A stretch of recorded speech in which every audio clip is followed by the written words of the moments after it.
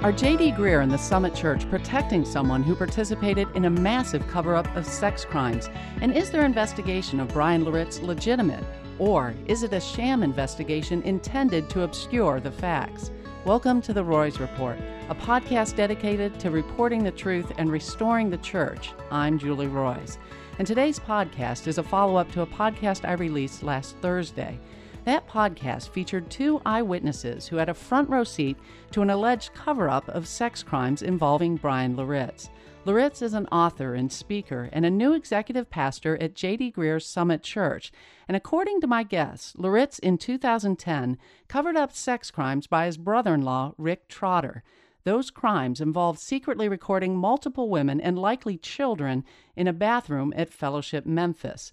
Fellowship Memphis is the church where Loritts was lead pastor and Trotter was the worship pastor. My guests today say Loritts helped to destroy evidence, silence victims and whistleblowers, and even tried to secretly funnel money to Trotter and his wife, Heather Loritts. If you missed that first podcast, I urge you to go back and listen to it. You can find it at Julie Roys, spelled ROYS.com. It is truly stunning what happened at Bryan Loritts' former church, and it is stunning that despite having Trotter's camera, with numerous secretly recorded videos on it, Trotter's crimes were never reported by anyone at Fellowship Memphis in 2010. And today, we'll pick up the story there, and you'll hear how Loritts and Fellowship Memphis allowed Trotter, an admitted sexual predator, to get hired by another church in Memphis. In fact, Loritts himself hired Trotter to lead worship at a conference Loritts organized in 2015. It's absolutely mind-numbing. But perhaps the most surprising thing is that despite everything Loritts has done, Summit Church, the church pastored by J.D. Greear, the president of the Southern Baptist Convention, the largest Protestant denomination in the U.S., has just hired Bryan Loritts as an executive pastor. And according to my guests today, they met with leaders at Greear's church on a conference call about 2 weeks ago. They tried to warn them about what Loritts had done, but Summit reportedly was not receptive to what my guests had to say. So are Greear and the Summit Church covering up the cover-up?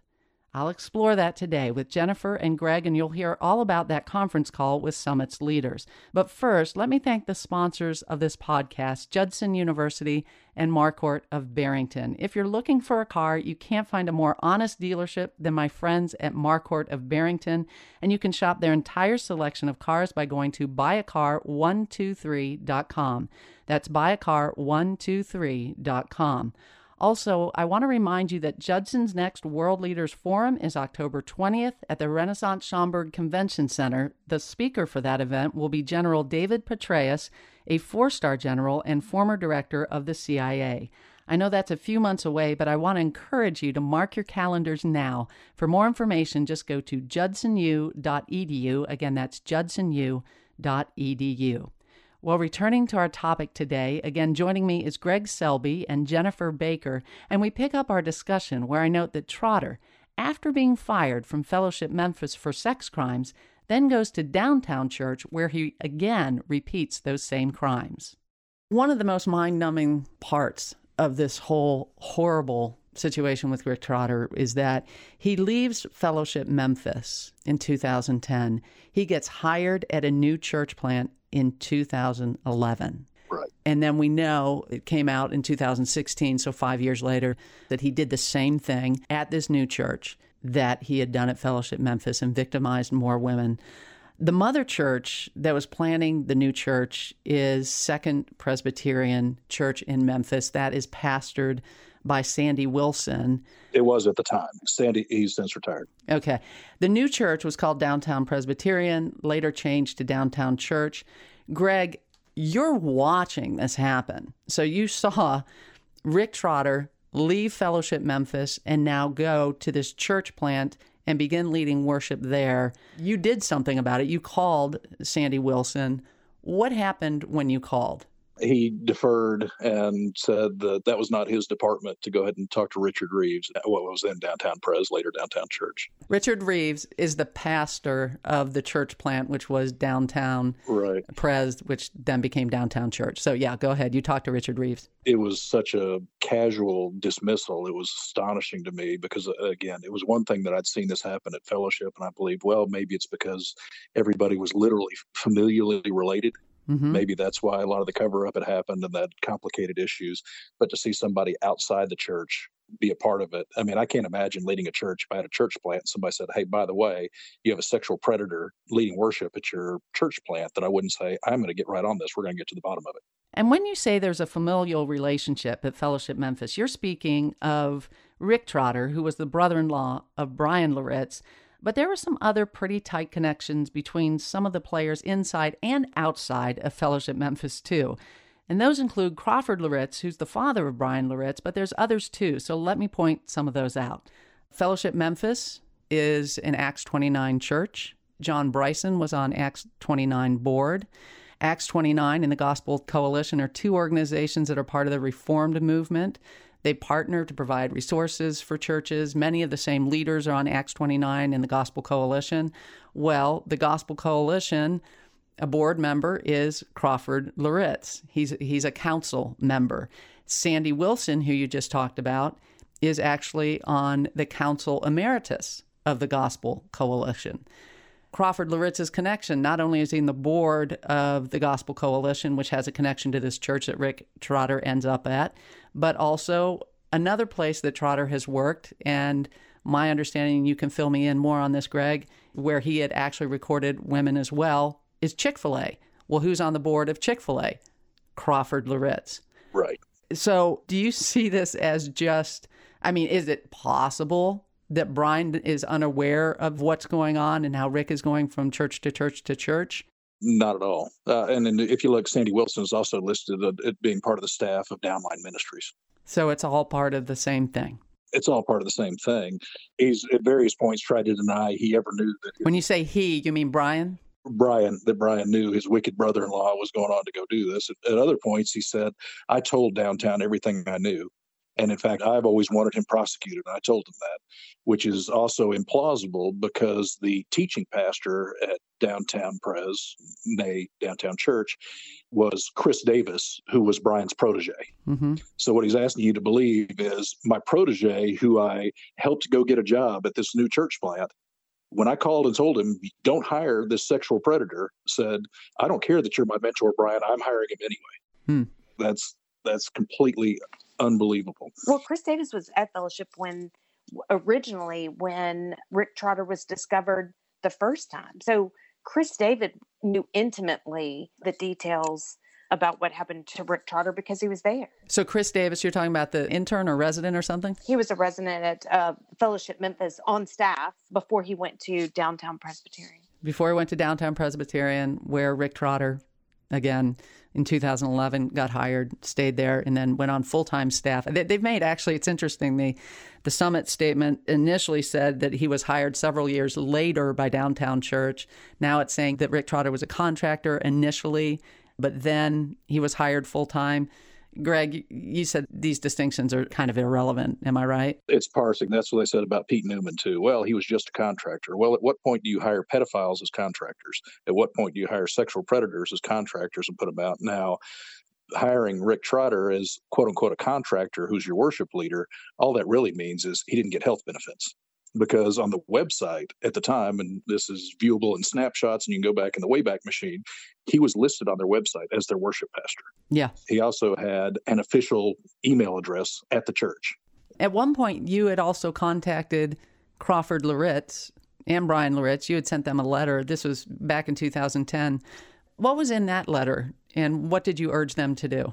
The letter was mostly counseling in terms of the financial elements of what was going on. I wanted to see Rick restored.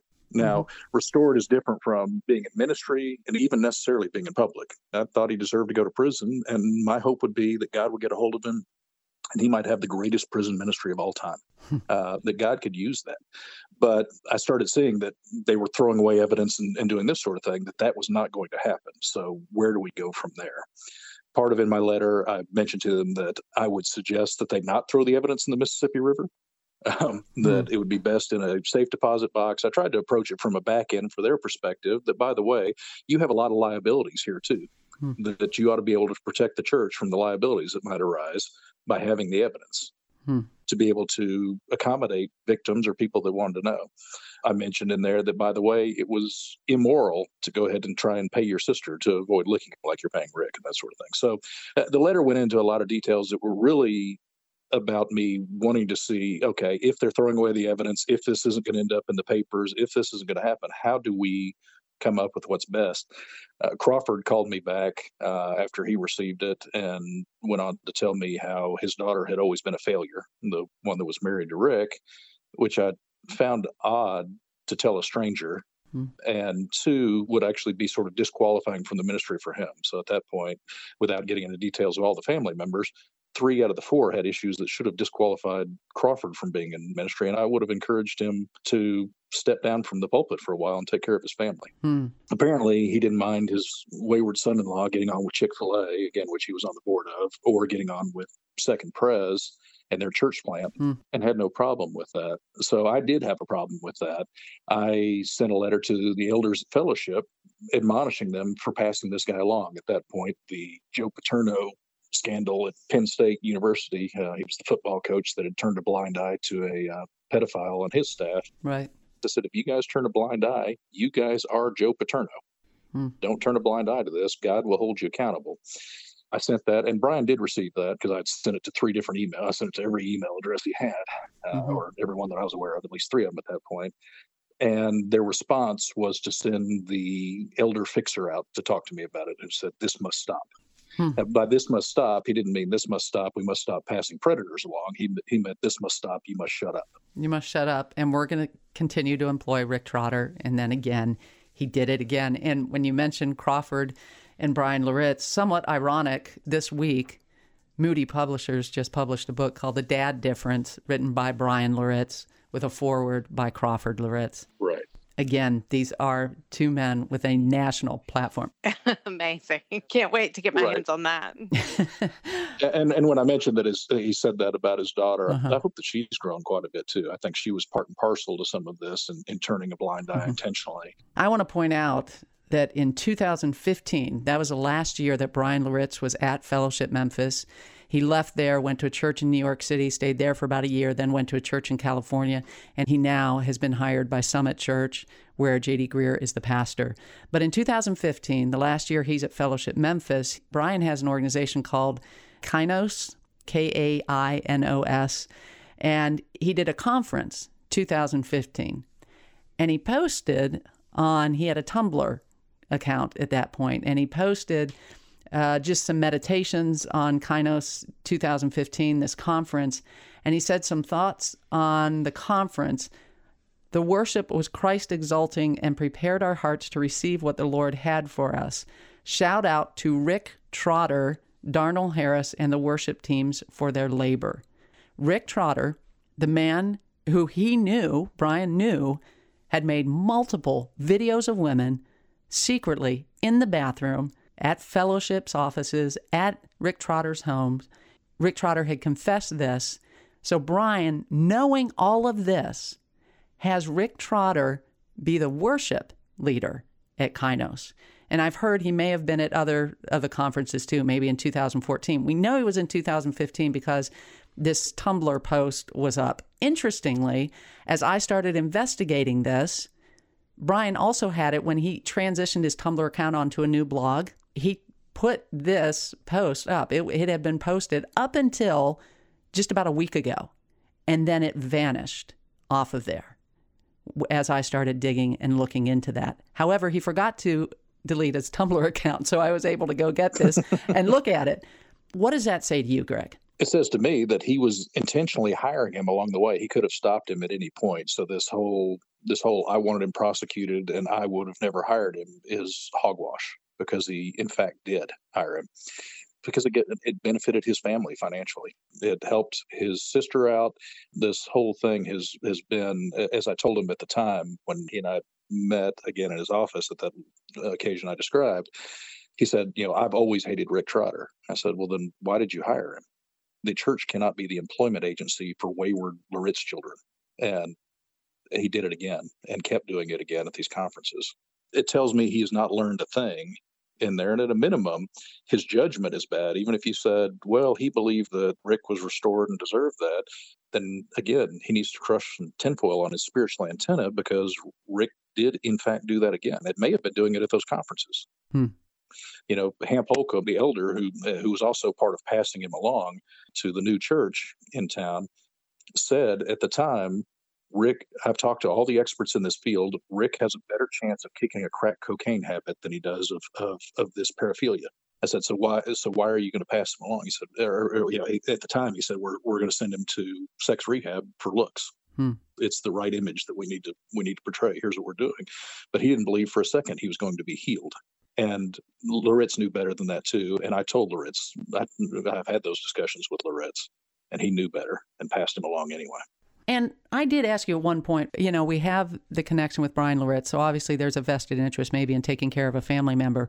But beyond that, Rick Trotter was the voice of the Grizzlies, Memphis Grizzlies, kind of a local celebrity. And you were saying he kind of gave creds as far as the church being multi-ethnic, because when he led worship, it wasn't your typical white worship. It was much more of an African-American expression of worship. It was very attractive to Memphis, correct? Rick's a very talented musician. He's very talented at what he does. In fact, more than Bryan Loritts, I would credit the growth of Fellowship to Rick, because at the time Rick came on, it was while they were claiming to be a multi-ethnic church, it was probably about 90% Caucasian.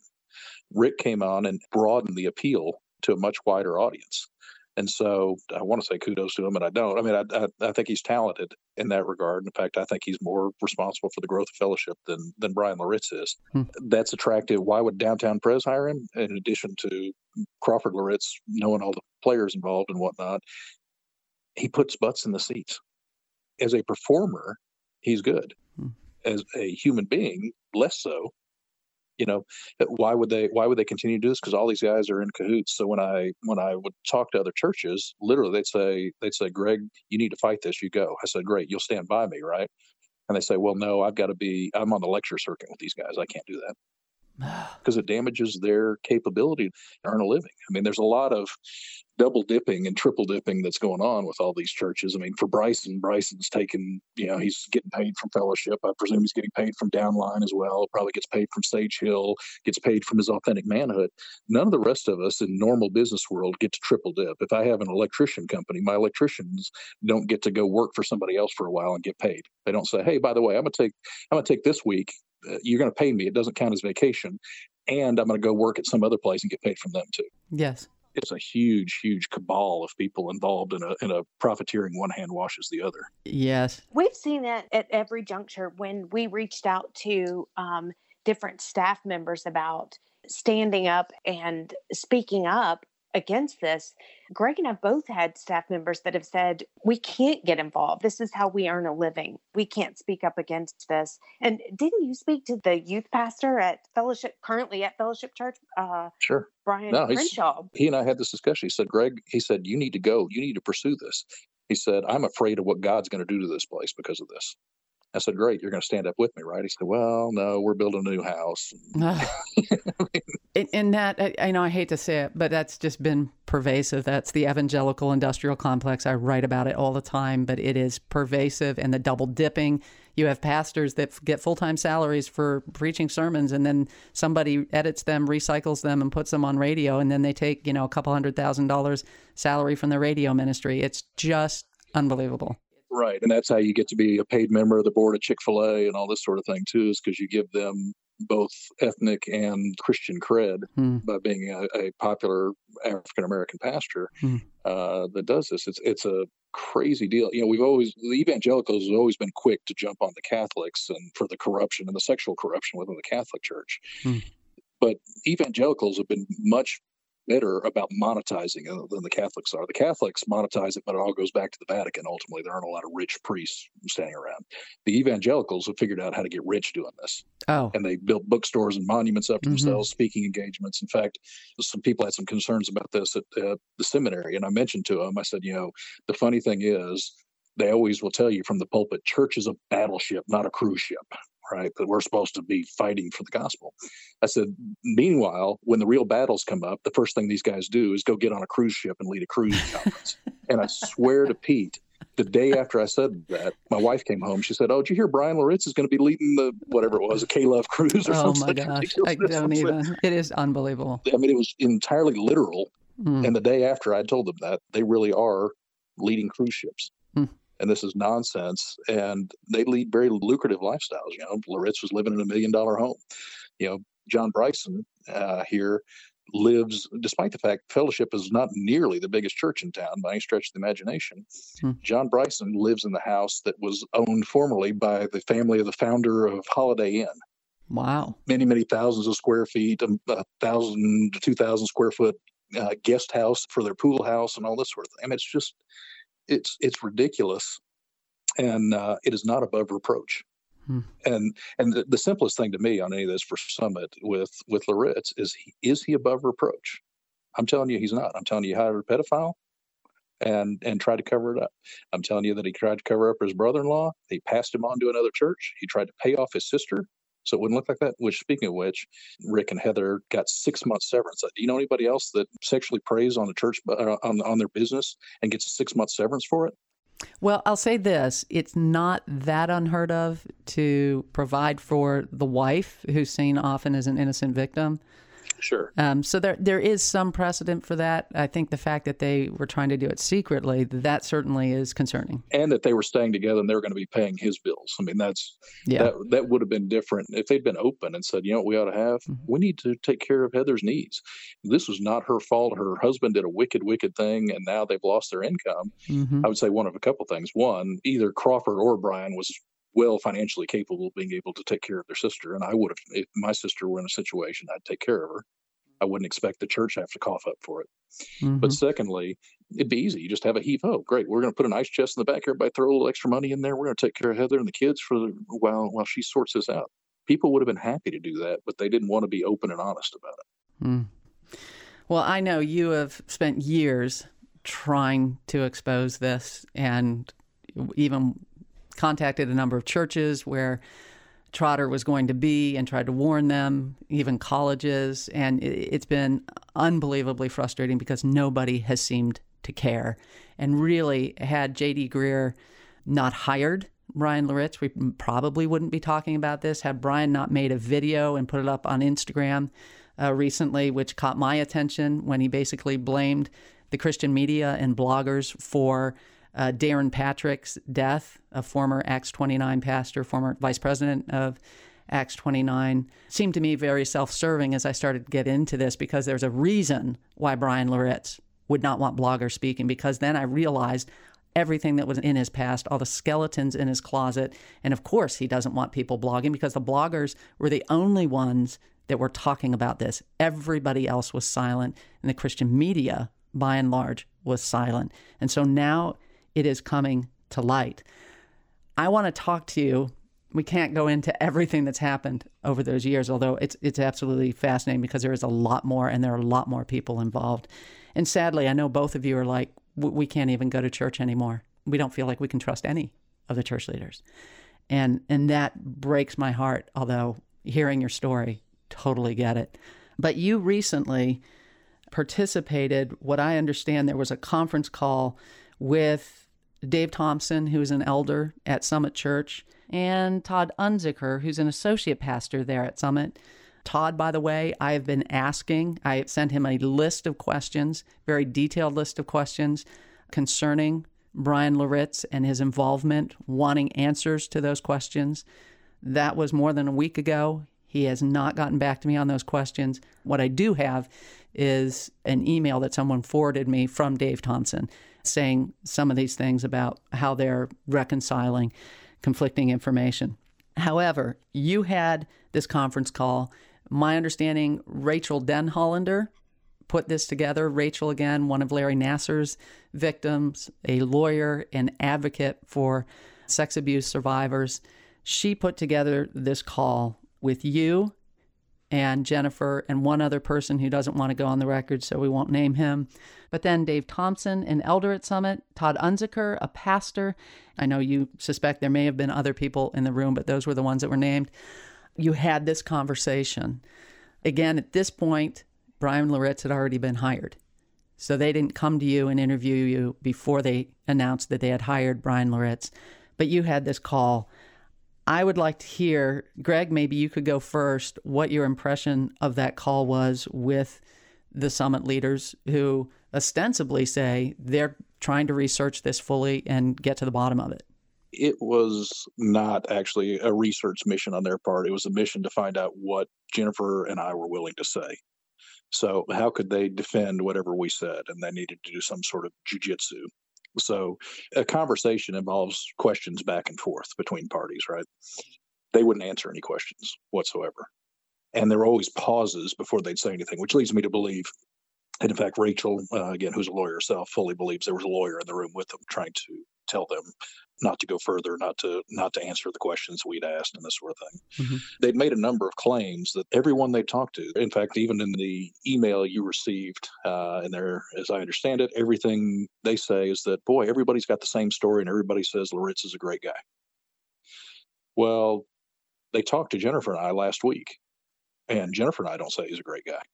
Mm-hmm. So, but that's never mentioned in there. And given that they didn't interview very many people, I would say Jennifer and I at least make up a pretty high percentage of the people they talked to, much less the people who shared very specific details about what went down. Their defense is we called these people and they said great things. We talked to the elders and the elders said Bryan wasn't at fault. Well, sure, because the elders also wanted to say they weren't at fault. Because if Bryan was at fault, so were they, and everybody should have done jail time. So if you ask a criminal, did you and your cohorts do anything criminal? They always say no. Ask the other people who were involved. They did with us. It didn't go well. They didn't answer any questions at all, and it was strictly to see what we're willing to say so that they could figure out how to have their PR flacks and legal counsel do it. I said, great. I said, Todd, so do you want me to give them your email when the newspapers start to call?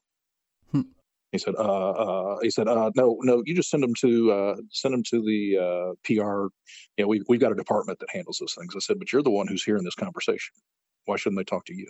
And there's no answer for these sorts of things.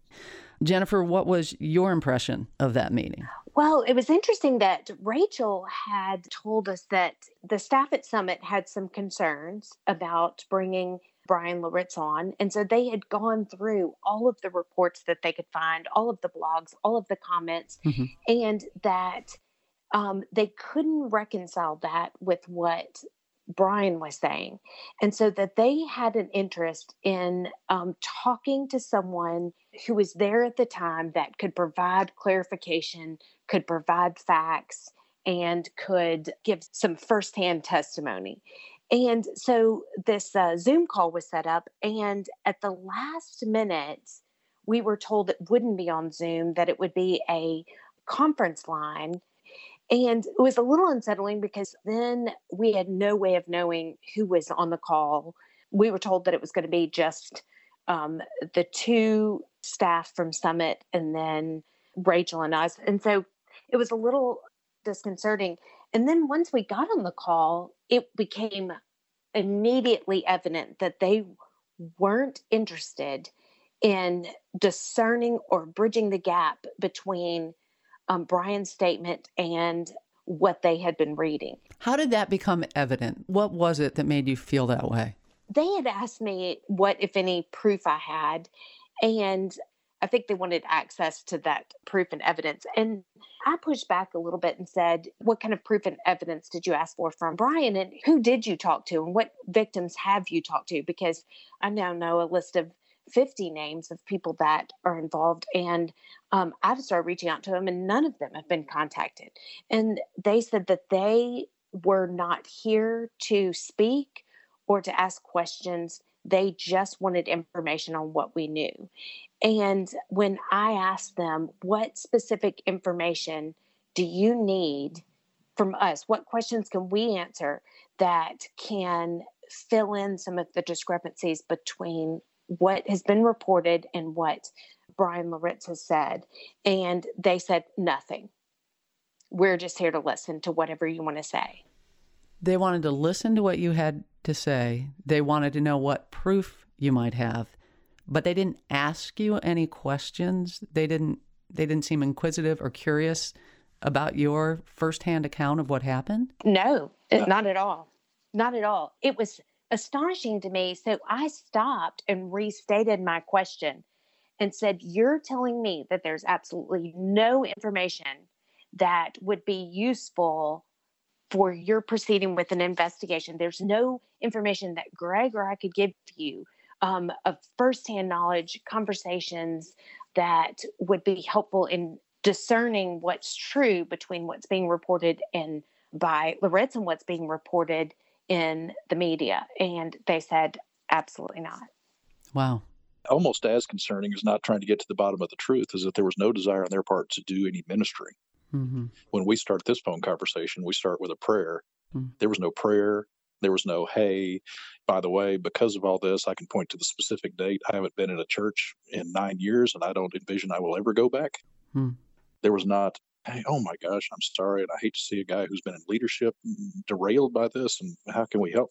No concern whatsoever. Mm-hmm. That was such a striking point to me, that there was no time to pray. And even starting from the very beginning, the people that in ministry, in leadership at Fellowship Memphis, all the way till the time when I left the church, not once did any single one of them ask me spiritually how I was doing, if I was okay mentally, emotionally, why I was leaving the church. And it continued to this conversation with Summit. You mentioned that they had caring well. Yes. And I thought that is unbelievable that the leaders of what is supposed to be a ministry, caring for others, mm-hmm. not once asked how we were spiritually, and if there was anything that they could do, if we were back in church, how we had wrestled with that. And that's their whole business. That's their whole purpose, is to minister and care for the souls of others. And not once was that a part of the conversation. Not once was that brought up as a concern. In fact, the only person that ever asked me how I was doing spiritually and how I was doing emotionally and mentally with this was Greg Selby. And I remember that was so striking. The first time I talked to him about what all had happened, he said, gosh, I'm sorry. I had no idea that it was you. And are you okay? Yes. And it was just striking, because I thought that was the first time anybody had said, this is terribly wrong. And your relationship with God and your Savior is the most important. Mm. In that conversation, though, I remember you did mention to me that at one point, I think it was near the end, and I think the conversation had gone kind of sideways at that point, they did say to you that they were sorry about what Rick Trotter had done to you. I was beyond offended. Okay, in that conversation, it wasn't a discussion about what Rick Trotter did or the incidents that happened. We didn't get into that. We didn't discuss the ramifications of that or the details of that. What we did spend our time talking about was Bryan Loritts' personal involvement in the cover-up. And so at the end of the call, one of the staff members said, we'd like to apologize for what Rick Trotter did to you. And that was just unfathomable. And I told them, like, how offensive that is. Like, that wasn't even what we were here to talk about. We hardly even covered any information about that. What we spent the majority of time talking about was how Bryan Loritts was actively covering up abuse and using his power to silence victims. And they wanted to apologize for what Rick Trotter did. And when I called that to their attention, they just said the call was over, and that was the end of the conversation. Mm-hmm. You've told me, Jen, that compared to what Rick Trotter did to you and the trauma that you felt, which was sizable, but compared to the cover-up and the way the church has treated you and has responded to it, what Rick did pales in comparison, correct? every victim that I've talked to has agreed that that was a terrible, terrible, terrible thing that shouldn't have been allowed to continue. But the real damage has been done by the manipulation, the intimidation, and the effort to silence and keep separate and discredit all of the victims has been the most traumatic and ongoing harm, far greater than the incident that happened in 2010. And it's had so many longer lasting effects than just that incident in 2010. Rick, oddly, is a much better guy than the other people in here, despite the monstrous things that he did. His brain is clearly broken, and he has a sickness and an illness.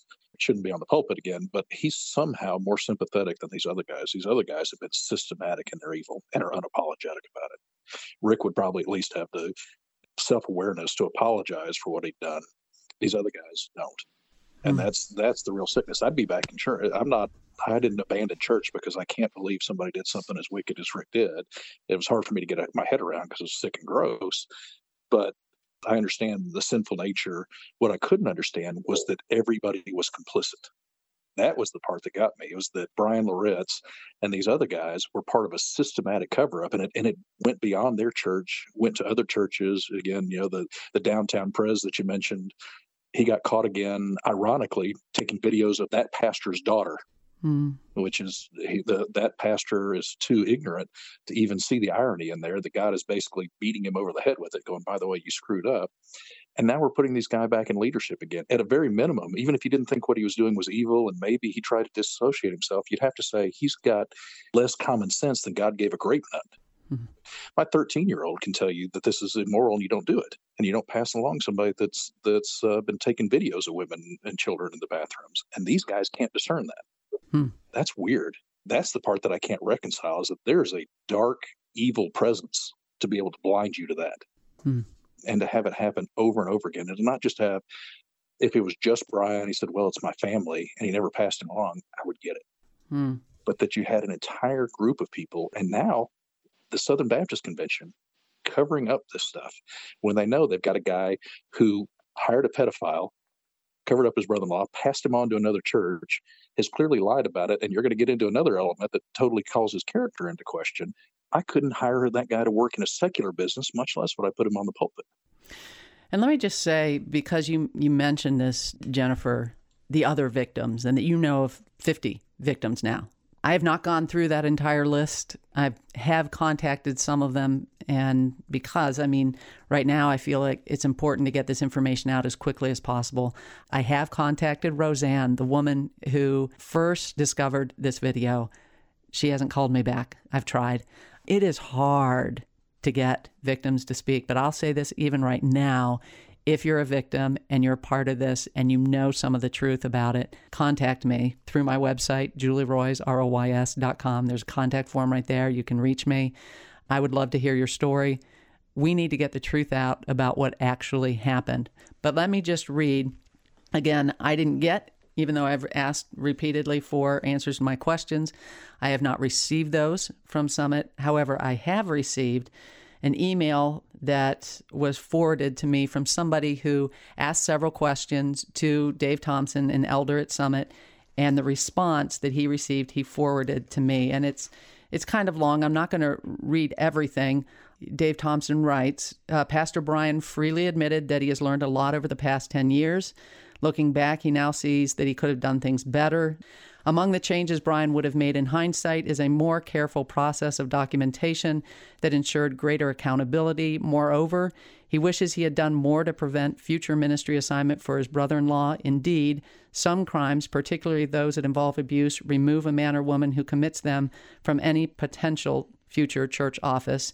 It says, despite these reflective assessments of Bryan's leadership in this matter, it became abundantly clear to Summit elders that Bryan had not attempted in any way to cover up the incidents of abuse that occurred at Fellowship Memphis in 2010, protect the abuser, or discourage victims from seeking justice for their abusers. In fact, our thorough background check, interviews, and examination revealed quite the opposite. Let me just say, this letter was written after your conversation with Dave Thompson and Todd Unziker there at Summit. So they don't mention any of that, but he does say Bryan reported to us that he spoke to only 2 victims at the time of the incident before being removed from the case by the elders. He was removed by the elders due to his familial relationship with both the perpetrator and the victim. We spoke directly to the other victim, who was not a family member. One of the victims was a sister of Bryan. That person confirmed that Bryan did indeed encourage them to prosecute, going so far as to say that Bryan told them that he would pursue prosecution if he was in this person's shoes. The victim also confirmed that Bryan was removed from the matter early in the process. Let me just stop there. What do you think of the statement so far and this talking to victims? Apparently, they talked to 2 victims. One is a family member of Bryan's, but the other one said Bryan encouraged us to prosecute. The one he would have talked to was the one that handed him the video in the first place. That would be Roseanne, who was on the video and was ultimately went to go live and eat, presumably rent-free and eat free and all that at Hamp Holcomb's place. And they didn't even talk to her. Like, they did not even reach out to her. So Summit didn't even bother to reach out to the most vocal or well-known victims. They failed to reach out to me. They failed to reach out to Roseanne. They failed to reach out to Greg. And it wasn't until Rachel had set up that meeting that we spoke, and none of our statements are included in their statement at all. And we don't know who this other victim is. You're saying you think it was Roseanne. Well, he had to have talked to her to some degree because she handed him the video. Yes. So, yeah, the statement doesn't make sense. If they're referring to the only 2 victims that he talked to before being removed from the case, right? It would have to be Roseanne and his sister, right? Right. And yet they're saying they spoke directly to the other victim who was not a family member. That has to be Roseanne. And yet you're telling me, Jennifer, that you've talked to Roseanne. She hasn't talked to me, so I don't have this directly from her. But you're saying you've talked directly to Roseanne and she didn't even know about this, correct? Summit has never reached out to Roseanne. That's unbelievable. If he's saying that she was one of the people that he talked to, he hasn't followed back up with her, and Summit has not followed back up with her, is inexcusable. They need to put some Plex seal on this leaky raft of a story that they've got, because it's sinking. And the fact that they talked to his sister and his sister backed him up, that doesn't hold a whole lot of water with me to say, oh yeah, the sister said Bryan did exactly the right thing. Well, yeah, it's all bogus. Well, I would like to know who this victim is, because I don't know how it could be anyone other than Roseanne. Right. But they're saying somebody backed up Bryan's story. So would like to know who that person is. Maybe Bryan had his wife pretend to be somebody. I mean, I've got no idea who this investigation is such a sham, given that, again, they never contacted Jennifer and they never contacted me, because they can't claim they didn't know or didn't know how to get a hold of me, because somehow in 2 prior incidents, their private investigators seem to be able to get a hold of me just fine when Fellowship's trying to cover this up. They know exactly how to get a hold of me. He's not going to call me because he knows I know the truth, and I will blister his behind. Well, Bryan Loritts and I were on a texting basis before this happened in 2010. So I know he knows how to reach out to me. But if he was so adamant about prosecuting Rick Trotter, then why didn't he do that when he was in possession of the recordings? There was nothing stopping him. If he felt like justice needed to be done, there was nothing stopping him from moving forward with a police report and prosecuting him.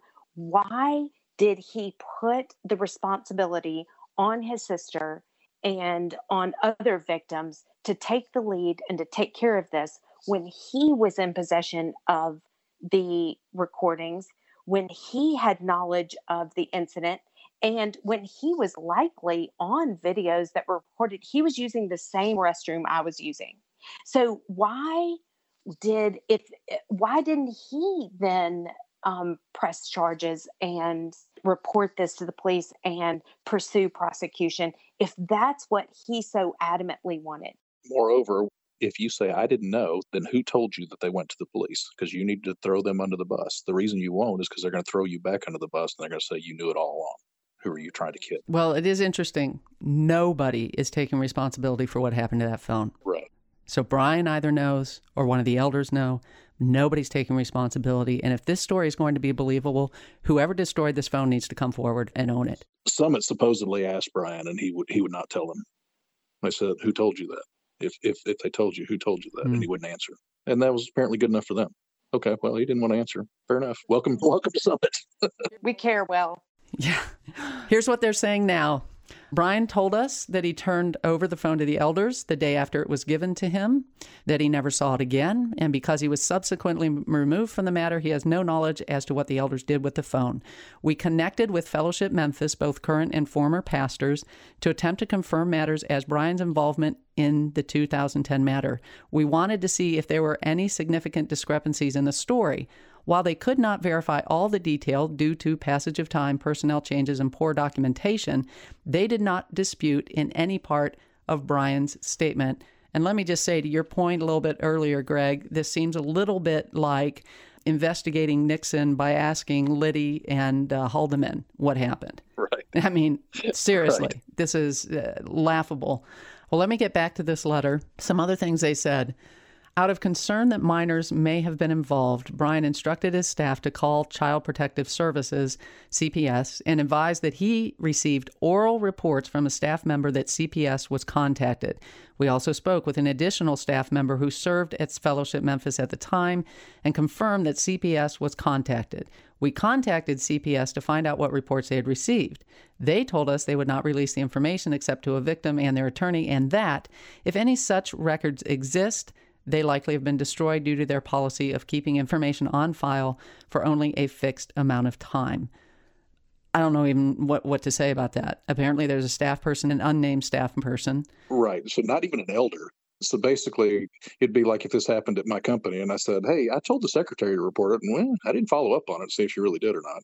And I didn't fire him if he didn't." I mean, that's crazy. And I don't remember CPS being mentioned in the statement that Downtown Church and Fellowship Church made in 2016. Nothing about that. In fact, there was talk that there were no minors involved. And then I published recently a tweet that Bryan Loritts had sent out back in 2016 saying that, what are you talking about? We contacted DCS and the police. And then I said, why was it he contacted DCS if there were no minors involved? Now there's a statement about DCS.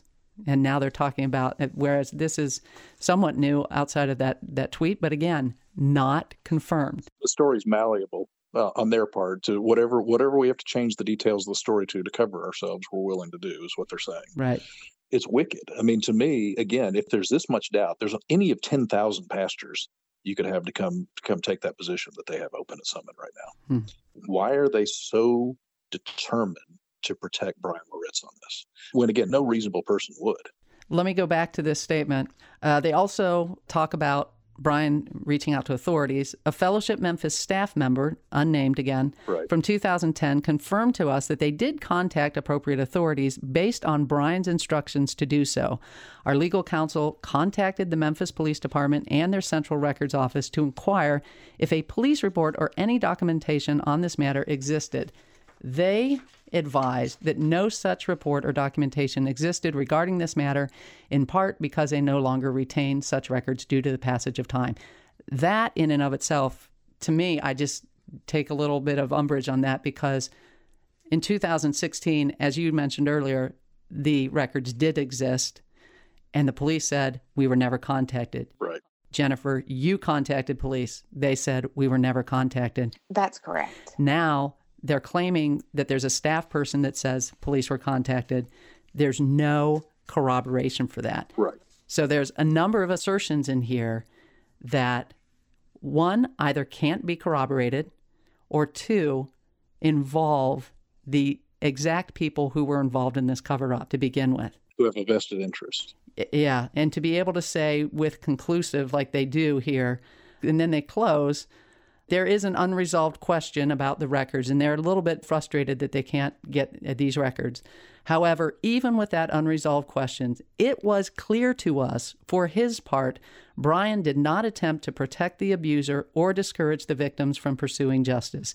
It was clear that he not only communicated openness to prosecuting the offender, he desired and encouraged it. Furthermore, he has expressed not only his regret for not doing more to ensure that the church he was a part of was ready to deal with such an event, but also an eagerness to learn more about what best practices are for prevention, reporting, and care, and to help promote them in churches so that churches are safe from abusers and places of safety for the abused. Right. Which part of it was clear that he tried to do this involves church discipline for anybody that opens their mouth. When was the statement made? Monday, June 1st. After they talked to us last week. Last week in May. Okay, shame on Summit for taking a full hour to meet with Greg and I to gain more insight and information, and then put out this blatantly false statement in complete contradiction to what we testified to and what we spelled out for them. Well, you might say, whose testimony holds more weight, Bryan's or mine? Here's what I would say to that. One of us has ever in his life ever stood up to protect the church from a sexual predator, and it's not Bryan. And that's the one they want to hire. That's weird. Well, he is hired. Right now, he is the executive pastor at Summit. Right now, Moody Publishers just published his new book, The Dad Difference. And from what I hear through the grapevine, Bryan is being groomed for a large leadership position in the Southern Baptist Convention. Friends, I hope if you're listening right now, that you will take these matters to heart, that you will speak to people, if you're related at all to this church or to the Southern Baptist Convention, to Moody Publishers, that you will say something and you will let your voice be heard, just like Greg and Jennifer did today. Jennifer and Greg, I am so appreciative. I know you guys have taken so many lumps for what you have done and for speaking out, but thank you from the bottom of my heart for the sake of the church, for the sake of victims, and most of all, for the sake of the reputation of Jesus Christ. Thank you. Thank you. Thank you for having us, and thank you for your perseverance on this. Well, I am glad to do it and glad to be a part of it. And thanks so much for everybody who's listening right now to The Roys Report, a podcast dedicated to reporting the truth and restoring the church. I'm Julie Roys. If you'd like to find me online, just go to Julie Roys, spelled ROYS.com. Also, if you'd like to help me continue my investigative work, please consider making a donation and support this ministry. Also, pray for this ministry. I desperately need your prayers, and I rely on your support. Thanks again for listening and engaging. And again, please work on your own part. Fight for the purity of the church. You're a part of this too. God bless.